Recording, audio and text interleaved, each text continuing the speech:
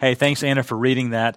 As you can tell from this text that she just read from Judges 2, the main problem going on here is idolatry. And believe it or not, idolatry is one of the most frequently discussed problems within the Bible. Now, I'll tell you, that alone is mind-boggling to me. And it kind of blows my mind to see how the story unfolds in this tale of Judges and throughout the rest of the book. I mean, you have these people that are worshipers of Yahweh, and they've been told that Yahweh's one big beef with them is to not worship idols. Whatever you do, people, do not worship false idols. Only worship me. And he says it over and over again. Whatever you do, don't carve out images. Don't have divination ceremonies for different objects and raw materials like your neighbors, the Canaanites, do. Whatever you do, don't bow down and kiss these idols and pray to them and sing to them. Whatever you do, don't worship idols. That's the one thing I want you not to do. And over, through the book of Judges and through the rest of the Old Testament, we see that this is the pattern that continually happens. The people of Israel continually go back to worshiping false gods, to worshiping idols. Now, I don't know about you, but when I think about idolatry, I think of a land far away and a people long ago and far away. I think of some kind of fairy tale when I think of idolatry. I think of a BC era. I think of an ancient people that are pre-science, pre-enlightenment, pre-common sense, pre-intelligence. I mean, why would you worship a false god like this? I see voodoo dolls every now and then. I might watch a show that has a Ouija board or see a Buddha statue or figurine, or I see horoscopes in my newspaper, and I guess there's some people that might take that a little more seriously than the average person does. So I see some things like that. But for the most part, when I think of this kind of idolatry, I think that's not really a problem anymore. Surely that's not a problem for the year 2021 here in central Pennsylvania for people like you and me. That's not really a problem anymore, is it? Well, see, the interesting thing, the intriguing thing, and listen here, is that idolatry comes up again, several times actually, throughout the New Testament.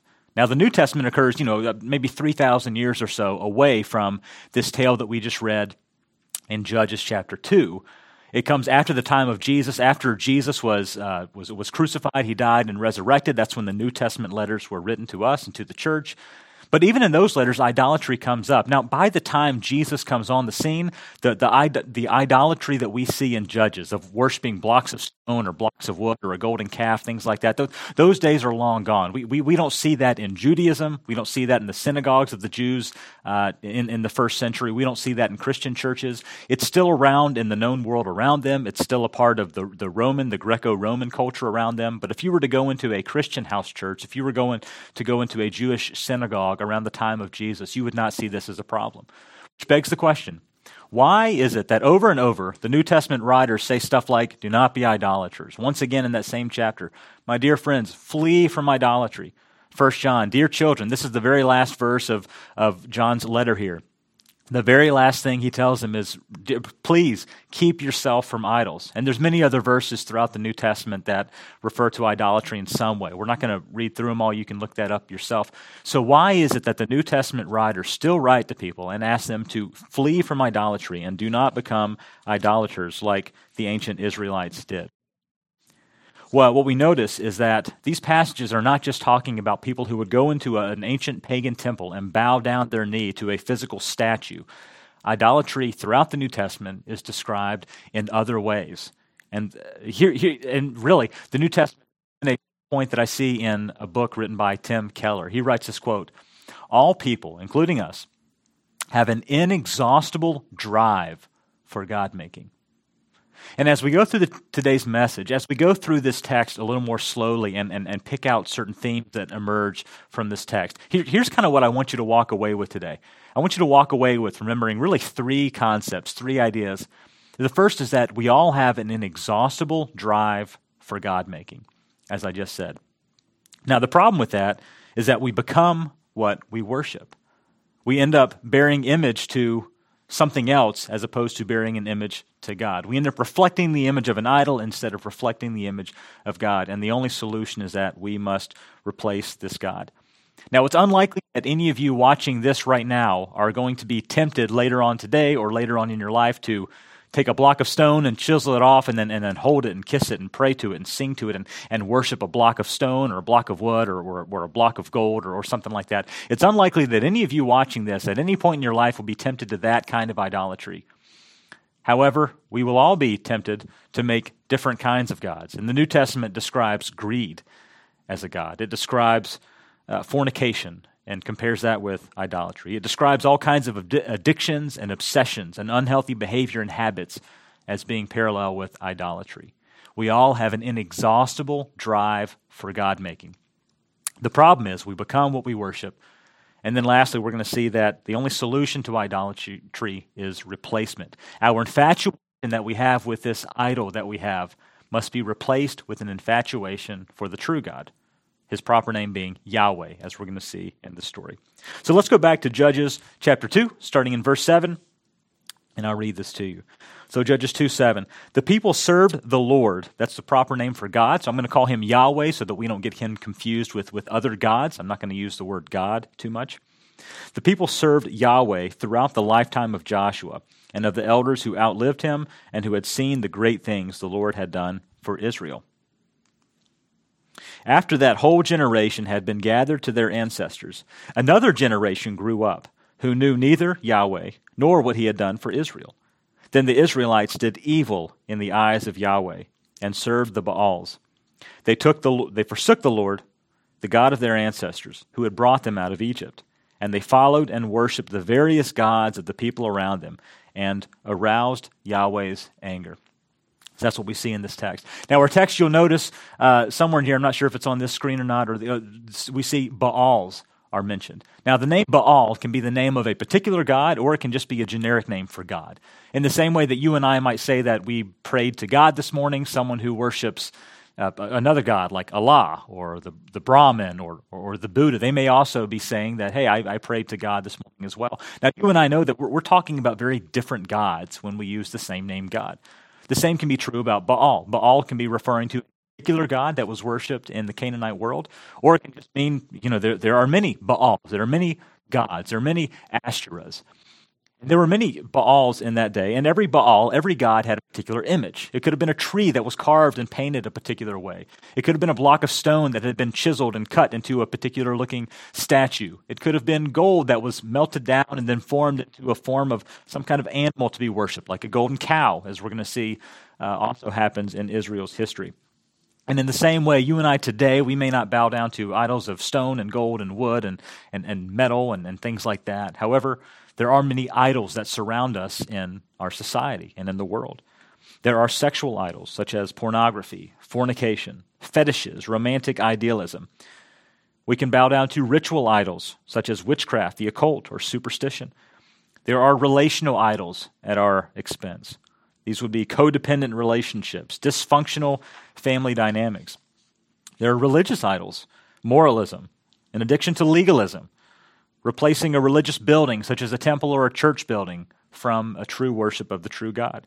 There are psychological idols of power, approval, control. There are cultural idols such as racism or happiness or individualism or a worship of sports.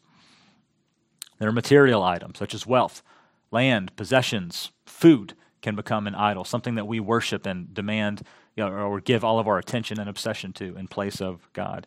There are political idols, such as ideologies on the left or on the right. There's nationalism. Some have gone as far as to deify an idea like capitalism or the free market.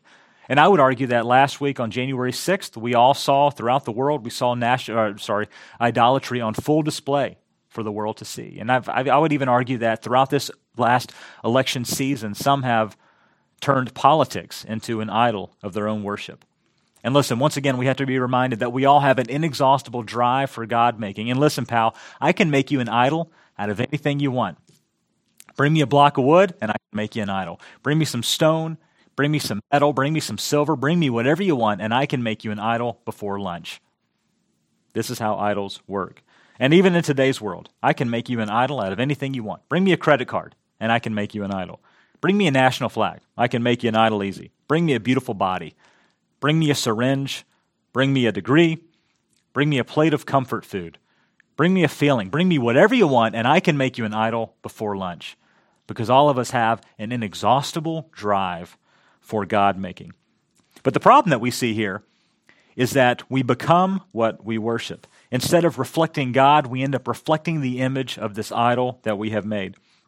Now, reading this story in Judges 2 should bring back our memories. If we've been reading chronologically, this should bring back and jog a memory of something that happened in Exodus. This terrible incident in Israel's history that throughout the prophets and the writers, they keep reminding them of this instance that happened long ago in the book of Exodus. Hey, don't let this happen again.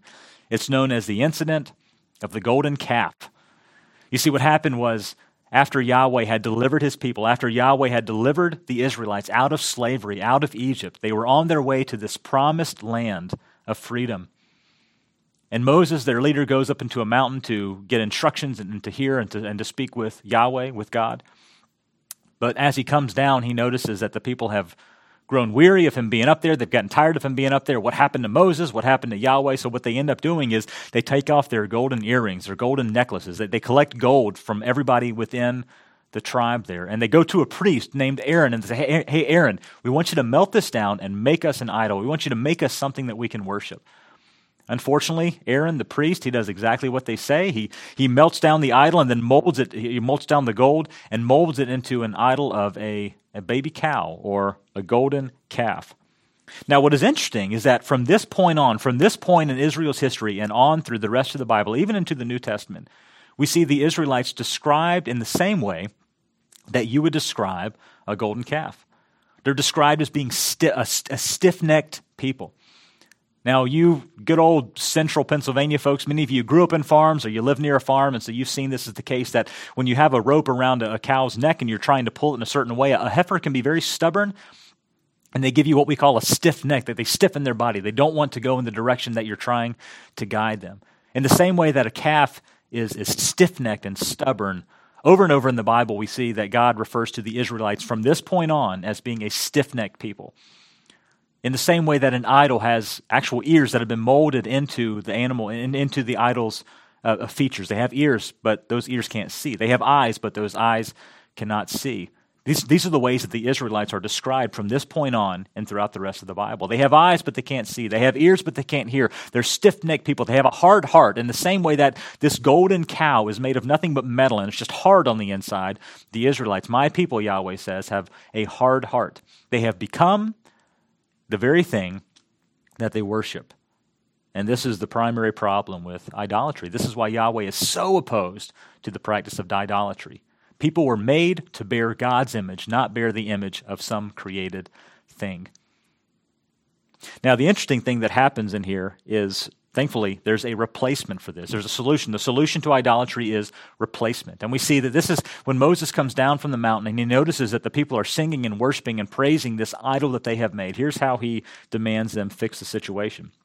He asks and demands that this golden calf be ground down into a fine powder of golden dust.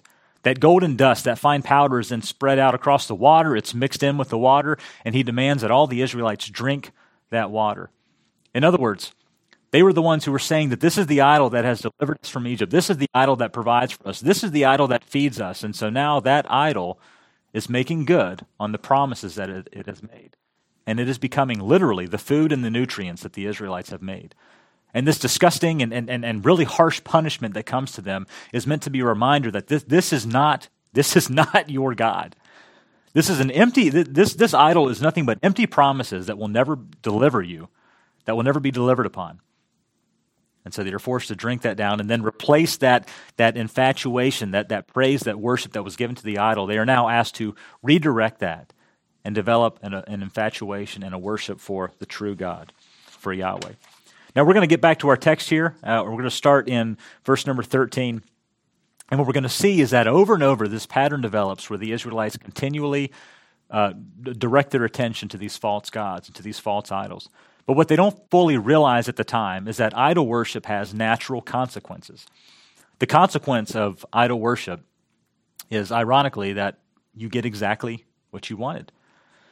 When you worship idols, you get exactly what you are desiring and seeking in the first place. You receive unfulfilled, empty promises that come your way. So here's what our text says. They forsook Yahweh and served Baal and the Ashtoreths. In his anger against Israel, Yahweh gave them into the hands of raiders who plundered them. He sold them into the hands of their enemies all around, whom they were no longer able to resist. And whenever Israel went out to fight, the hand of Yahweh was against them to defeat them, just as he had sworn to them. They were in great distress. This is how it ends. He says, they were in great distress. So what did Yahweh do about this idolatry? What was Yahweh's response or reaction to this action of making false gods and bowing down to first false gods? What did Yahweh do about this? Well, Yahweh let them have it. He let them worship and adore whatever they wanted. And that, in turn, sounds like a good thing, but it ended up being the consequence and the punishment for their idol worship. So let's go over this again. We'll just review these 3 points several times throughout this message. We all have an inexhaustible drive for God-making, but the problem with this is that we become what we worship. Instead of being image bearers to the true God, we end up being an image bearer to this idol. We end up reflecting the idol rather than reflecting the Creator. The problem with idolatry is that we become what we worship. And the gods of Canaan represented everything that was wrong with the world. The gods of Canaan were bloodthirsty gods, racist, patriarchal, lovers of war, lovers of hate, sexually insatiable gods. And therefore, the Canaanites who worshiped these Canaanite gods were also violent and unjust and sexually unsatiable. And so when the Israelites decided to abandon God, to abandon Yahweh, the true God, Yahweh gave them exactly what they wanted. He gave them abandonment. They chose to swear their allegiance to violent gods, and so the Lord, in turn, allowed them to be overcome by violence. Their fields were torn down and burned down. They were taken from their homes. Their women were taken advantage of. Their children were taken, stolen, and enslaved. This is what resulted from their idolatry. They wanted and desired and wanted to worship and adore violent, unjust, bloodthirsty gods. And in turn, the abandonment and the violence that comes from that is what came to them. Now, thankfully, thank goodness, God is a merciful God. And even though the Israelites had turned to holding these useless, lifeless, helpless idols, and they had in turn, they had become what they worship. They are now helpless and useless and lifeless in themselves, but they turn out to God. They end up praying to Him. Over and over, this pattern happens. They pray to Him and say, God, we need deliverance. They turn from those idols, and they direct their attention back to Yahweh, the true God, and Yahweh always delivers them. He sends a leader. He sends someone that they call a judge, who gives them supernatural victory in battle to get away from their enemies. So here's what this text says, picking up in verse 15 again. They were in great distress. Then Yahweh raised up judges who saved them out of the hands of these raiders. Yet they would not listen to their judges, but prostituted themselves to other gods and worshiped them. They quickly turned away from the ways of their ancestors, who had been obedient to Yahweh's commands. Whenever the Lord raised up a judge for them, He was with the judge and saved them out of the hands of their enemies, as long as the judge lived. For Yahweh relented because of their groanings under those who oppressed and afflicted them. But when the judge died, the people returned to ways even more corrupt than those of their ancestors. Following other gods and serving and worshiping them, they refused to give up their evil practices and wicked ways. Sorry, I didn't update the slide there. But that's how it ends.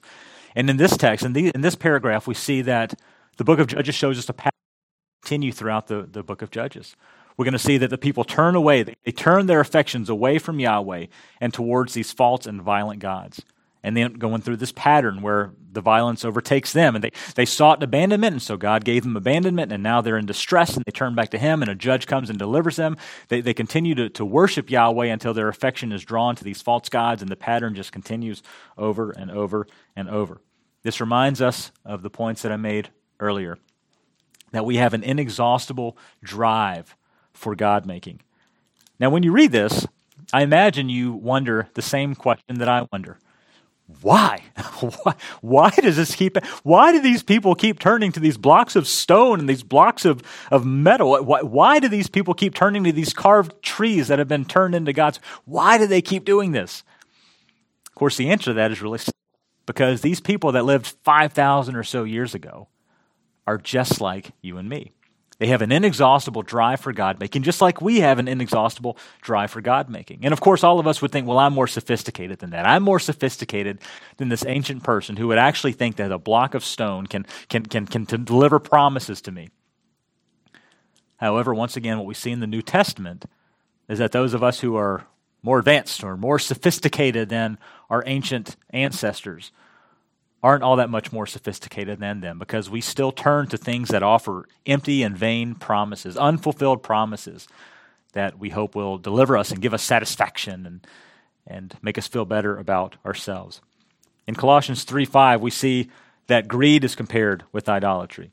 In 1 John 5:21, it warns us of anything that preoccupies our heart and calls that idolatry. Philippians 3:2 speaks of people who have God as their belly.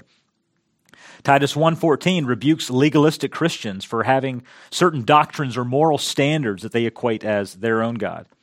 1 Corinthians 6 links sexual sin with idolatry. And in Matthew 6:24, Jesus links the love of money with idolatry. I'm not going to read these full passages, but you see this pattern of we all have this inexhaustible drive for God-making, whether it's a block of stone or whether it's greed or anything else for that matter. We all have an inexhaustible drive for God-making, and the problem is that we become what we worship. We need to heed the words of Psalm 115:8. Those who make them will be like them. You know what? Alcohol makes me feel interesting. It makes me feel better about my circumstances. It makes me feel more happy about my life. However, over time, someone who is addicted to alcohol, someone who is an alcoholic ends up becoming just what he worships. He ends up becoming a fermented mess in his life. Sexual addiction can make me feel less lonely. It can make me feel as if I'm loved, but we all know that sex apart from a loving marriage relationship is actually empty. It's vain. It's a counterfeit. And over time, a sex addict ends up becoming abused, feeling lonely, feeling guilty. Over time, he or she becomes what he or she worships, empty love. Money makes me feel like I'm in control. I feel that the more money I have, the less anxious I'm going to be about something bad happening, the more control I'm going to feel that I have. However, over time, a greedy person ends up feeling anxious about everything, and the more he has is never enough. The greed takes over, and he becomes what he worships. My work can make me feel important. My work can make me feel like I'm needed. However, over time, an alcoholic or a workaholic, someone who is addicted to his work, becomes what he worships. Just a working mess that cannot be pulled away from his work, enslaved by his work. For some, food gives them comfort, makes them feel better about their situation, makes them feel good, and they want to continually go to this comfort food. But over time, they end up becoming what they worship, and they become morbidly obese. Over and over we could go, but there comes a point in everyone's life when their affections can be drawn so far that it actually turns into full-blown idolatry, and they become what they worship. And they are bringing glory and attention to their idol rather than glory and attention to the true God, to Yahweh. The only solution to this, of course, is that we must turn our infatuation away from idolatry and turn our infatuation towards the true God, towards Yahweh. The only solution to idolatry is replacement. Now, I want you to look at me at this New Testament text that was written to the Christians in Corinth during the first century. Here's what the text says. Now, these things occurred as examples to keep us from setting our hearts on evil things as they did. Now, the writer's not specifically talking about the book of Judges, but he's just in general talking about the Israelites and this pattern that they had of setting up idols and worshiping false gods and all the issues that came and resulted from that. And he's saying, hey, these things were written down, and we talk about these things, and we read these things, and they're in your Bible because they're to remind you that you can't let that happen to you. Don't let this pattern fall on you. Don't set your heart on evil things as they did. Do not be idolaters, as some of them were. If you think you are standing firm, be careful that you do not fall. No temptation has overtaken you except what is common to mankind. And God is faithful. He will not let you be tempted above what you can bear. But when you are tempted, He will also provide a way so that you can endure it. Therefore, my dear friends, and he repeats what he said just again, flee from idolatry. You see, the Israelites, they were living in this land of Canaan in which they were surrounded by Canaanite people and tribes that had many gods. They were surrounded by Baals and by Asherahs. They were surrounded by the false gods. And they had to remind themselves, they had to develop this pattern of reminding themselves that Yahweh was their God. These are not my gods. Those gods represent nothing that my God represents. Those gods will harm me. They are only empty promises. They are not even real. I need to direct my attention to Yahweh. They had to continually remind themselves of that and be driven in their affections and in their desires to their true God, to Yahweh. Fast forward 3,000 years or so to the time of Corinth when this was written. And Paul is telling these followers of Jesus in this church of Corinth, hey, listen, I know you're surrounded by the Greco-Roman gods. You're surrounded by the Roman pantheon. I know you're surrounded by various idols, and there's incense burnings in the streets. There's national holidays that have been devoted to these various gods, and you're going to be tempted to worship these false gods along with all the other neighboring people around you. But you have to remember, flee from idolatry. These are only empty promises. These are not real gods. Do not fall prey to this. Flee from idolatry. Remember this and keep your affection in full devotion to the true God, to Yahweh. In the same way, those of us today, 2,000 years after that instance, have to be reminded of the same thing. We have to keep our affections and our desires and our allegiance laser focused on our true God, on Yahweh. That is the only way out. Now, I wonder how many of you have read a book by J.R.R. Tolkien called The Hobbit. Now, this book is not The Hobbit. This is actually a prequel to the book called The Hobbit, but it sets up the stage for us to be introduced to a character named Smeagol. Okay, so sorry, that was a repeat of that. So here's a picture of Smeagol. As far as we can tell, Smeagol is some kind of Hobbit-like character. Some would say he is a Hobbit, and he seems to have an ordinary life. He has hobbies. He has a family that he spends time with. He seems to be an average not human, but Hobbit, as Tolkien would write. However, this incident happens when he is fishing with his cousin, and he stumbles on this ring, which you see in the picture. Now, the ring is not an ordinary ring like the one that I have on my finger. It's actually a ring that possesses powers, which ends up becoming the series known as The Lord of the Rings, right? It has these powers. The most notable powers that this particular ring has is that it can make the wearer invisible, and it also lengthens your life so that your lifespan is expanded and you end up not dying. Now, the problem that happens as we read on this story of Smeagol, we find out that he develops this infatuation with the ring. He ends up going off by himself and holding the ring, and you can even see the desperation, the obsession on his face as he begins to talk to the ring. He calls it my precious, my precious. Over and over, he calls it my precious. He talks to it.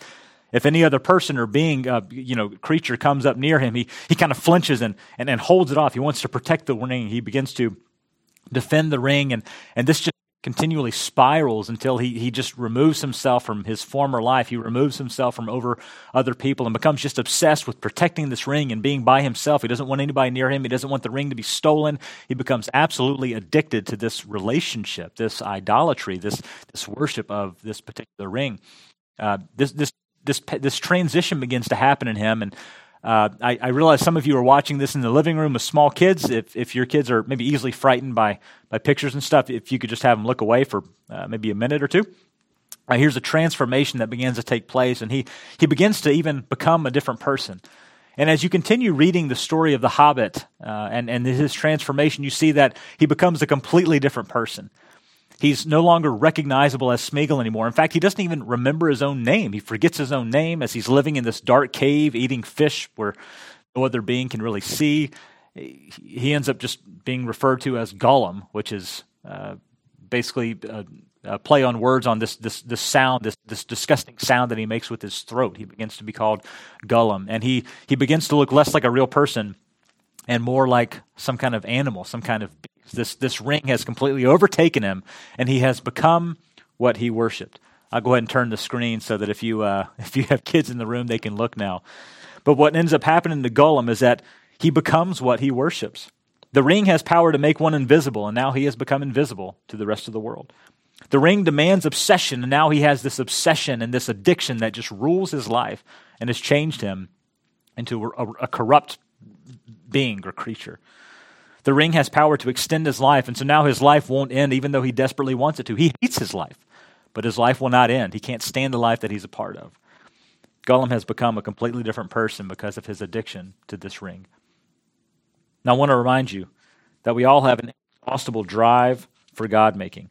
And I want to make a distinction here. We all of us people, all of you watching, and me, myself included, we have attractions and we have affections. We have temptations that pull us away from our Creator. And I want to just make sure that I'm clear. that idolatry is a very specific kind of sin. It's not any kind of attraction, but it's a very specific sin in which your attraction to something has drawn you away from God. Your worship for God has been turned to a worship of this item or this person or this relationship or whatever it is. It's this addiction or obsession with something else that has taken hold in your life. And of course, the problem is that it ends up becoming what you worship and ends up eating you alive from the inside out. I want you to know that you will either reflect God's character or you will reflect the vain, unfulfilling promises of an idol. You become what you worship.